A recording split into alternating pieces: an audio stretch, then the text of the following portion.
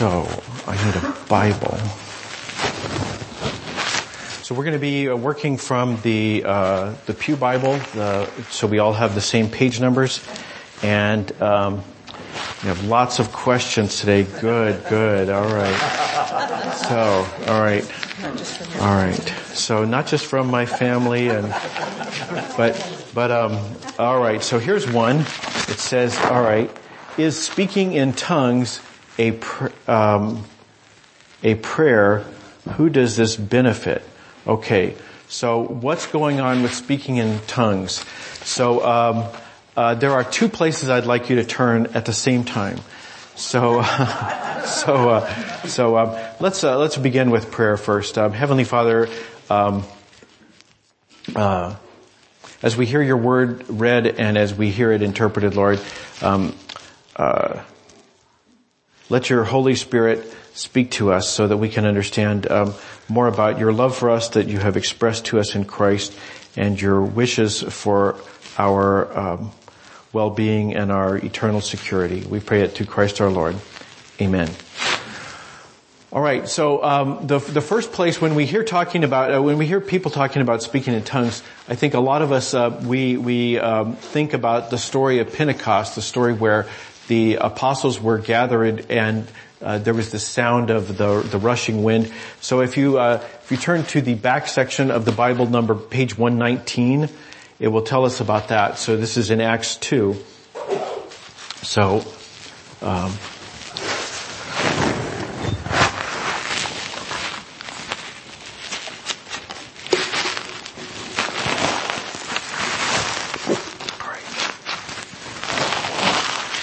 So Acts 2, it says, there was this, verse 2, suddenly from heaven there came a sound like the rush of a violent wind, and it filled the entire house where they were sitting. Divided tongues as of fire appeared on each of them, and a tongue rested on each of them.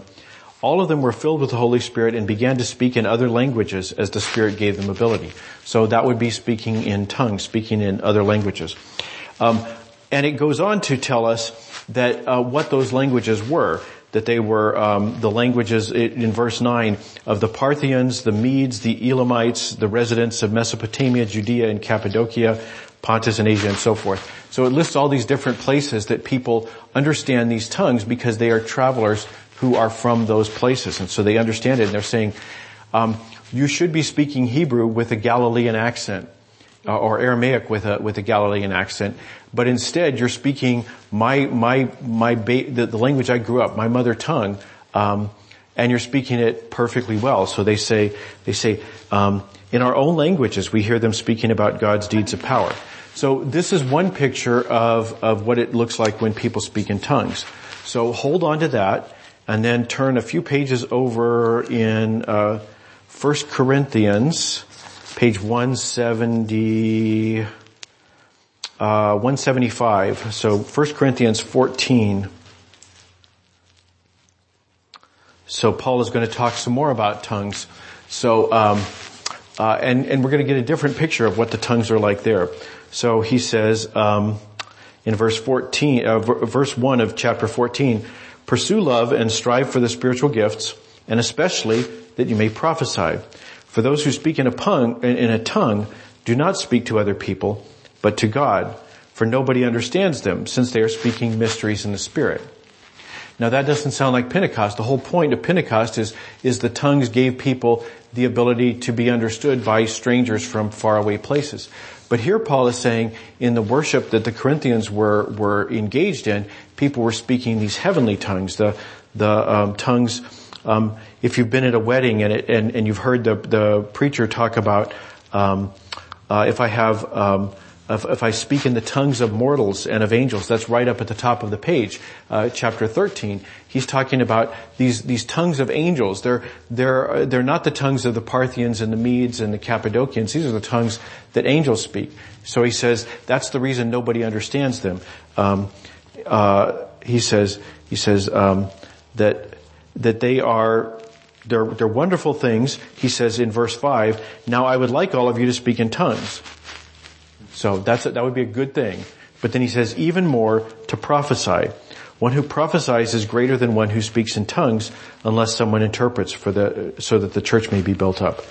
So he goes on to talk about some of the difficulties that are involved in speaking in tongues, but there are two different ways of understanding tongues in the New Testament. One of them is the language of human speech, and God gives that gift sometimes because He wants people to understand a message that those people would not have understood otherwise. That they're able to hear in their own language what it is that God has been doing. So we see that in the Pentecost story, but then we see in the worship of the church in Corinth this different kind of tongues, the tongues of angels, Paul calls them.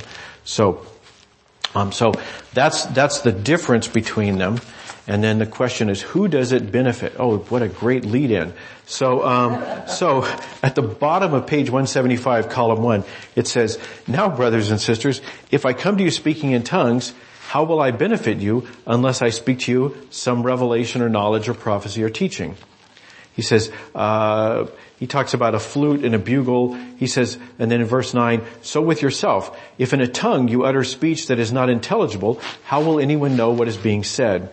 For you will be speaking into the air." He says in verse 11, "If I do not know the meaning of a sound, I will be a foreigner to the speaker, and the speaker a foreigner to me." So he says, "So with yourselves, since you are eager for spiritual gifts, strive to excel in them for building up the church." He says it's a perfectly good gift. He says, "I wish all of you would speak in tongues." But he says, even more, I wish you would prophesy. I wish you would speak in a way that people could understand. So who benefits? The answer is you benefit. And I don't know what that's like. I have not spoken in tongues myself. But I can imagine that Paul talks very highly of it, that it must be a great experience to communicate in the tongues of angels. But it's not the best gift. He talks about the prophesying as a better thing. In verse 18 he says, "I thank God I speak in tongues more than all of you. Nevertheless in church I would rather speak 5 words with my mind in order to instruct others also than 10,000 words in a tongue." So it apparently does benefit people to speak in tongues, but he says the good thing about prophesying is you can benefit other people as well. So it does benefit you, but it may be only you who's benefiting if you're speaking in tongues. So I will go on, and just because I know this chapter better than some, because this is our Presbyterian secret chapter. So if you're a Methodist, you can roll your eyes now, because so if you turn the page to 176, you'll see they put a helpful little heading there that says orderly worship. And this is where Presbyterians say, you bet, we're all about the orderly worship. So he says that you should, if anyone speaks a tongue, let there only be 2 or 3 at most. And then he wraps it all up down at the bottom of that chapter. He says, my friends, be eager to prophesy, but do not forbid speaking in tongues. But all things should be done decently in order. And that's our unofficial motto of the Presbyterian Church.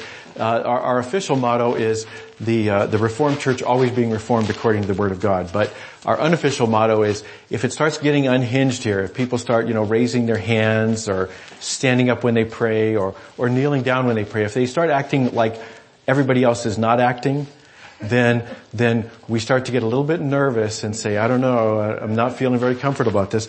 And so we take something Paul was talking about, where people are, there seems to be this very exuberant worship going on in Paul's context, and we say we just always need to turn the knob down to like 1, So I think we're making too much out of what Paul has to say there. So I think Paul would be okay if the knob's turned up to like 5 or 6. So, all right. Next question. What does the Bible tell us about telling truth or lies? Telling truth or lies. All right. What does the Bible say about that? All right. Let's begin by turning to Exodus chapter 20. So that's page 66, right up close to the front.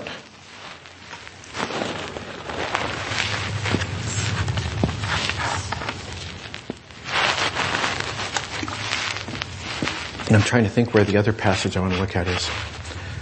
One of you can help me when we get there. So, in Exodus 20, these are the 10 Commandments, and we read in verse 16, chapter 20, verse 16, you shall not bear false witness against your neighbor. So that is one type of telling the truth or telling a lie. And it goes on at great length in Exodus and Deuteronomy, and then really throughout the prophets. It talks about the importance of telling the truth when in a particular circumstance, when somebody else's welfare is at stake. So if there's a court case that it's bad enough to lie, but it's particularly bad to lie if somebody else could be harmed by it. So this one short commandment, you shall not bear false witness against your neighbor, is explored at great length throughout the Jewish law and the prophets. What does that actually mean? And it means things like, this person's on trial, and you could send them to the chair, or you could get them off, depending on what you say. You should tell the truth, regardless which you want. But it also means things that are more difficult. It says that the weak should tell the truth to the powerful, because they may be tempted to say, this guy's not going to like me if I tell him the truth, so does this crown make me look dumb? And, if you're the peasant and the king just asks you that question, you may say, no, your majesty, it makes you look wonderful. But there's this idea that you should not bear false witness, to your neighbor as well. So this is explored at great length. But I want to move to the New Testament, and go more specifically some teaching that Jesus gives us. So in chapter 5, I think it's 5. So page 5 of the New Testament section, so toward the back. Let me think, where does he say this? Okay, so chapter 5, verse 33. In Matthew, sorry, page 5. It's the only biography of Jesus that's on page 5. So, alright, page 5, Matthew 5, verse 33. And there's a little helpful heading there. You're all supposed to shout amen when you find that page. Amen. Okay. Alright, so, now you're ready to go to prison. Alright, so verse 33. Again, you've heard it said to those of ancient times, you shall not swear falsely, but carry out the vows you made to the Lord. So Jesus quotes another example of the teaching throughout the Jewish law that there are specific things, vows are an example of something where you have to tell the truth. Not just in court cases, but when you made a vow. So he says, you've heard that. He says, but I say to you, do not swear at all, either by heaven, for it is the throne of God, or by the earth, for it is his footstool, or by Jerusalem, for it is the city of the great king. And do not swear by your head, for you cannot make one hair white or black. Let your word be yes, yes, or no, no. Anything more than this comes from the evil one. He says that we have a tendency to tell whoppers. And so then we say, but if I'm lying, may God strike me dead. That once we've ruined our reputation and nobody trusts us, then we start dragging God into it, right? And so, it's like, I'll pay you on Tuesday for a hamburger today or whatever it is, that we start saying that sort of thing. And after a while, after people have not been paid back often enough, they refuse to extend credit. And so we start saying, oh, but I swear to God I will pay you back. And then so we're dragging God into our business. And so he says, don't do that. He says, just be truthful. Let your word be yes, yes, or no, no. Anything more than this comes from the evil one. He says that tendency to start bringing God into this, counting on God to lie for you. That God will kind of, just say, sure, he's good for it. And he says, don't bring God into it, because that's coming from an evil place. So I think that's, unless there was more, I'm going to say that's as good as I can do with lying. How are we doing? Oh, we've got all kinds of time. All right. So the next question. All right. Matthew 12, verse 41 through 44. So that'll be a few pages over. Matthew 12. verses 41 through 44. Matthew 12, 41 through 44. The lady with 2 coins. Okay. All right.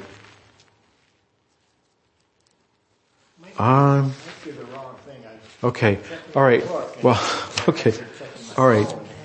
All right. Well, let me do these 2 things. So, what can I do with this? The sign of Jonah. All right. That is not a passage that I feel equipped to interpret on short notice. So instead, I will turn to Luke 18 or 19. So let's go to Luke 18, which is on page 81. Is this it? No. I'll find it.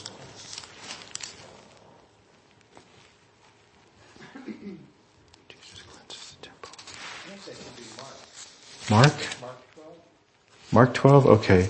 I'm trying to find the story about the widow with her 2 coins. I thought that was in Luke, but you're seeing the pastor here. All right. His vast knowledge. Okay, here we go. It is in Luke, but it's in a different chapter of Luke. All right, so page 50 of Mark, and it is chapter 12. Mark 12, 41 through 44. So, Amen. So, amen. Okay, page 50. Okay, all right. So now we know where we're working. So, all right, the widow's offering, and as it says, you see the little heading, they tell you that it's also in Luke, but just not the chapter I was looking at. So starting in verse 41, Jesus, sat down opposite the treasury and watched the crowd putting money into the treasury. Many rich people put in large sums. A poor widow came and put in 2 small copper coins, which are worth a penny. Then he called his disciples and said to them, "Truly I tell you, this poor widow has put in more than all those who are contributing to the treasury. For all of them have contributed out of their abundance, but she out of her poverty has put in everything she had, all she had to live on." So, before I read the question, that should bother us. That should bother us because I don't think any of us put everything we have to live on in the offering today. So, I think this is an example of where Jesus is sometimes all sweetness and light, and he's got the little lamb on his shoulders and the kid in his lap. But sometimes he's saying things that go, "Ooh, I'm not sure if I like that." So, this separate question. I'll now that that's sat with you for 30 seconds. A separate thing is it a competition? So, is the goal to give more than anybody else? So think about that too. But Jesus has told you very clearly how you give more than anybody else. All right. So the question is, who has invested more, the one-time visitor or the every Sunday attender? Wow. Who's invested more? So I assume invested more of their time, invested more of their time in coming. This doesn't ask any question about how much money they've given. So I'm going to say, I'm going to interpret this as who's given more of their lives, who's given more of their time. Yes, Jim. Who's taking the bigger risk? Who's taking the bigger risk? Yeah. Okay. All right. So that's a interesting question. So, I don't have as good a record of attendance as Patrick or Mike, but I'm right up there. So, because I get paid to come. And so I think those of us who are regular church people who come and we have a role in the church that we like to think that God is looking at our contributions to the work of the people, and is kind of, giving us a little gold star. This passage I think maybe has some bearing on that. I hadn't put the two together. But if you think about somebody who, at Christmas, some of you brought guests at Christmas, and I don't know whether that was easy for you to ask them. I don't know if it was easy for them to come. But I know in some cases the person who comes, you've been praying for them to come to church for a long time, and they agreed this one time, and so yeah, I think that in that case, the effort that you went to encourage them to come to church, and the effort they went to, the risk that they took, what if the roof falls in when I enter the door? I think a lot of people have baggage about God because they've been in churches that hurt them, and so the investment, the risk that they're taking may be greater.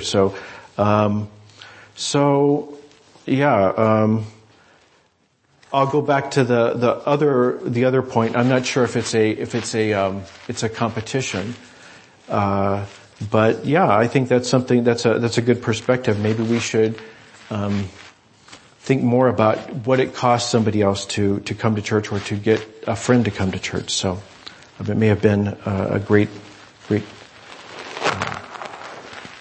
sacrifice. All right, I'm going to do one more. Oh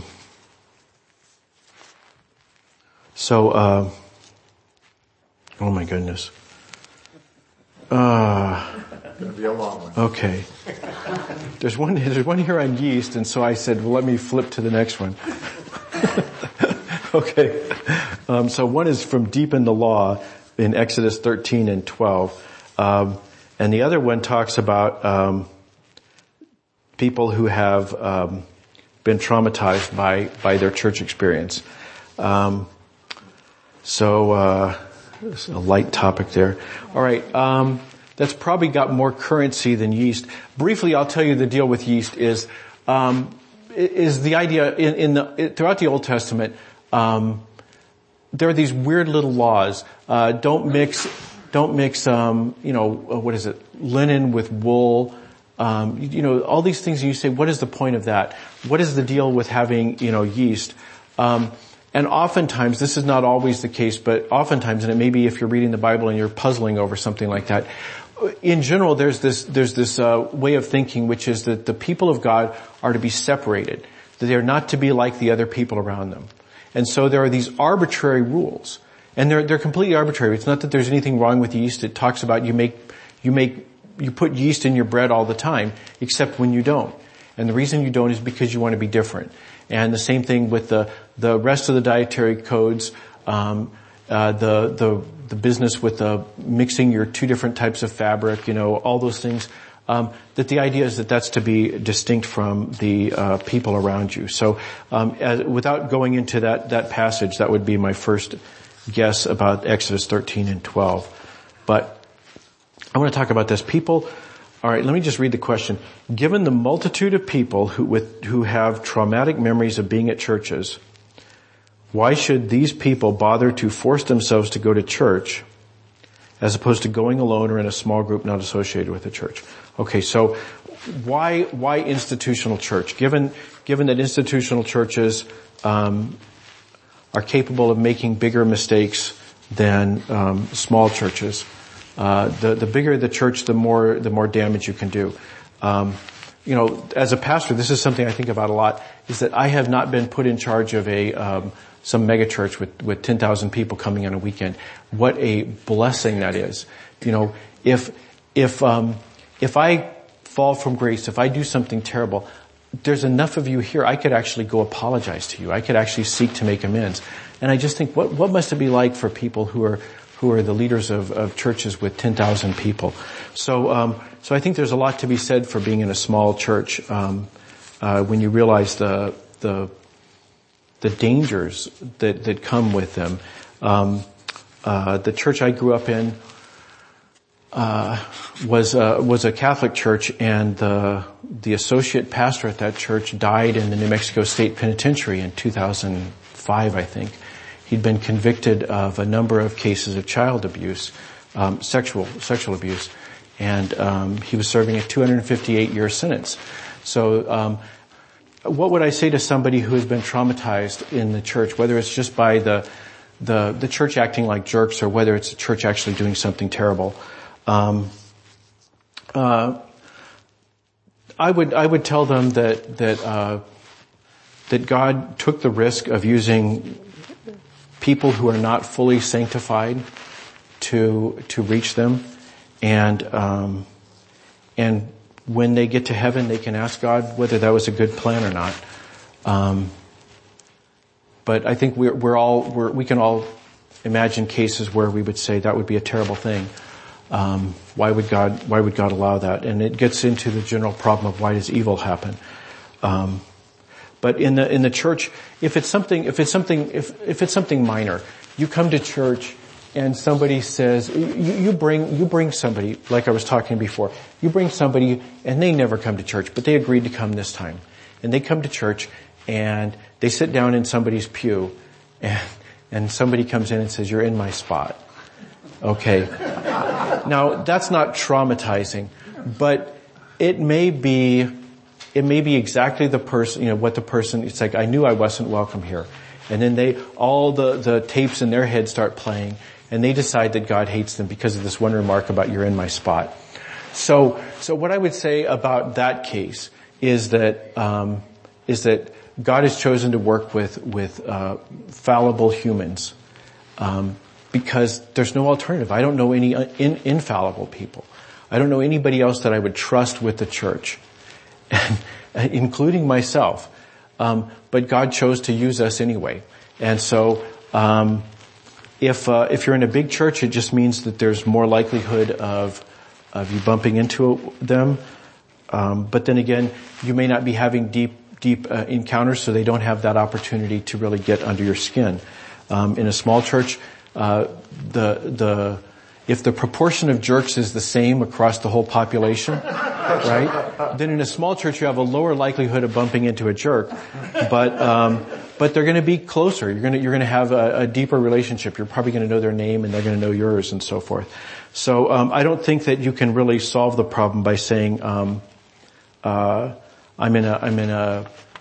not going to a church experience, so I don't have to deal with those bad people, because you don't really have a choice. If you're going to deal with people, you're going to deal with people who make mistakes, people who do things wrong, people who have a favorite spot to sit. And if it's something that is just a terrible trauma, that's just a hard question. I would say the same thing. Why does God let people die of terrible diseases? Why is there poverty and hunger in the world?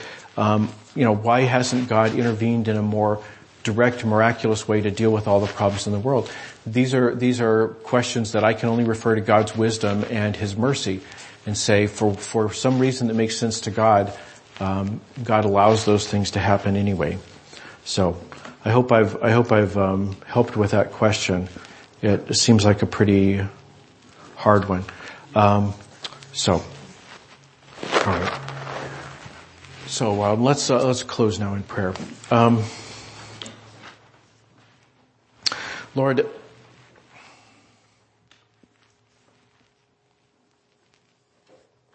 we are forgiven in Christ. It is the work of an instant, but we spend our whole lives growing into the image and likeness of Christ to become more who you made us to be. And Lord,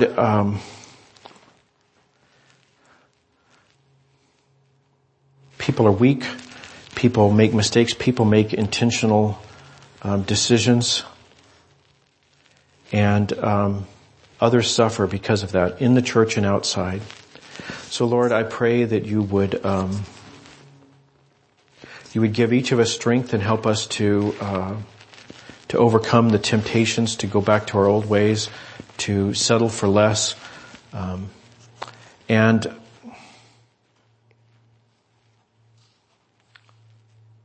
Lord, for people who feel this more deeply than we do, Lord, once in a while, give us a sense of what other Christians around the world and down through the centuries have really been dealing with, so that we can pray with them, come Lord Jesus, come soon. We pray it in your holy name. Amen. All right.